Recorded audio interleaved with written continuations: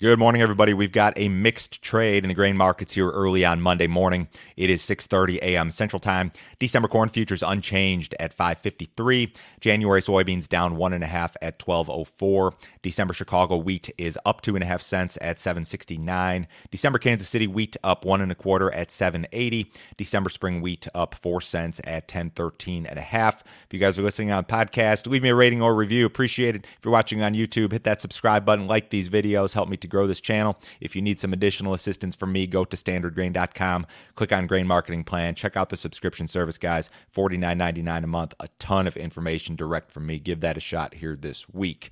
USDA released some acreage estimates and some other estimates on their website on Friday, and these are ahead of the February baseline projection report. Guys, I don't ever issue recommendations in these videos or on the podcast, but I will recommend this. Do not for any reason open any of these spreadsheets. It would be very, very bad for your mental health. It's a mess of data, and it's all very wrong, I think, in my opinion. The acreage estimates and the way that they came about these are what's of concern to me. So USDA estimated 2022 U.S. corn acreage at 92 million, which would be down from 93.3 in 2021. They estimated soybean acreage at 87.5, which would be up from 87.2 in 2021. I don't necessarily have an issue with those numbers in particular. I mean, I think a lot of people believe that maybe the corn acreage loss will be larger. The issue that I have is with this. USDA estimated variable cost of production for corn in 2022 at $346 per acre, which is up only $4 from $342 in 2021. They're saying that variable cost of production for corn is going to rise by 1.2% next year, and we know that that is a bad number. We know that that increase is far, far, far greater than that. So it's for that reason alone that this data is all garbage, in my opinion. I mean, there's nothing you can do with this. You can't take this to the bank. It's not actionable. This is just guesswork, guys. They put this stuff together for budgeting purposes, but the methodology here is garbage. The acreage estimates, I don't know. I personally don't believe we're going to lose 4 million acres of corn, but there's a lot of moving parts here. This fertilizer thing, this input thing, just so much messy stuff that could change the situation. It's going to be one of the more interesting acreage battles that we've seen, certainly. But guys, don't open those spreadsheets. It's a bad idea. It's just guesswork. Fund traders have been aggressive buyers in the corn market. Last week, or in the week ending last Tuesday, funds bought almost 84,000 contracts of corn. So they are long again, north of 300,000 contracts. The estimated Friday's close was 301,000. That's futures only. It was 318 as of last Tuesday. So the funds have really kind of stuck to their guns here in terms of the long position in the corn market. I think there's a lot of thought that, like, we just can't tolerate an acreage loss next year. The balance sheets are gonna remain tight and maybe get tighter, especially if we do lose acreage in 2022. Demand is still pretty good. So the funds still very much favoring the corn market, whereas in soybeans, they're close to flat, maybe long just a little bit. They've been on both sides of the SRW wheat market. If you guys are watching and you see this chart, I send these out for corn, soybeans, wheat every Monday morning as part of the newsletter service. I call this the fund tracker charts. It's a really good thing to keep tabs on.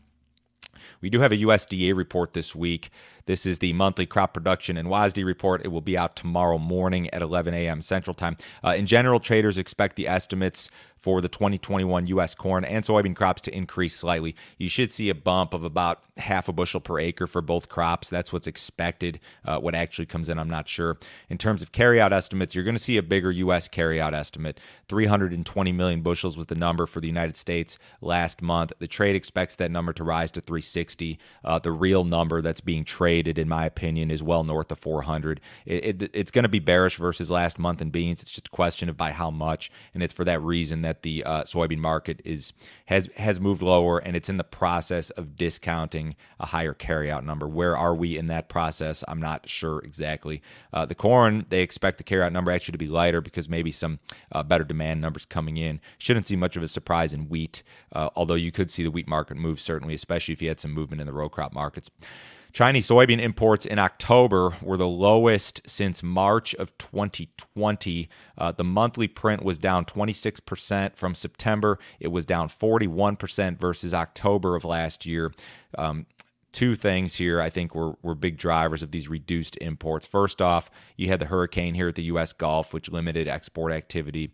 And second off, crush margins in China have been poor. Now, earlier, just a few months ago, over the summer, China was importing a lot of beans. So their year-to-date total for the first 10 months of the year is only down 5% versus the same period last year. So interesting situation. China continues to buy beans from Brazil, even though it's kind of the big U.S. window here. So you've got a lot of issues impacting the U.S. export program, all of which are kind of leading to that prospect for a higher carryout number, reduced exports. Rains will return to the Corn Belt this week. It's not going to be anything super heavy, but you're going to see most of Iowa, most of Minnesota, quite a bit of Missouri, eastern Kansas, eastern Oklahoma, Wisconsin, eastern part of North Dakota. They're going to see, an inch of rain, maybe a little bit more in some areas. And then areas further to the east, the system's going to hit the western Corn Belt Wednesday, Thursday. It's going to be moving pretty quickly. It'll move out east by Thursday, Friday. Not much rain in the eastern Corn Belt expected. Illinois, Indiana, Ohio should see half an inch or less. So, you may see some minor harvest delays in these areas again. But all in all, we're still doing all right, I think. And in some of these areas still drying out. I know there's certainly been some areas that caught far too much rain here as of late. The cattle market has been acting better. We had a decent week. Cash cattle was 129 to 130 on Friday. Most of the action last week at 128, but improving certainly. In the outside markets, the U.S. dollar is down a little bit here this morning, but overall has been pretty strong. The S&P's up 3 points. The Dow's up 70. Precious metals just a little bit higher. The bonds are off a little bit. Crude oil is up 61 cents, 81.88 in the December WTI contract. Everybody have a great day today. I will talk to you guys same time tomorrow morning.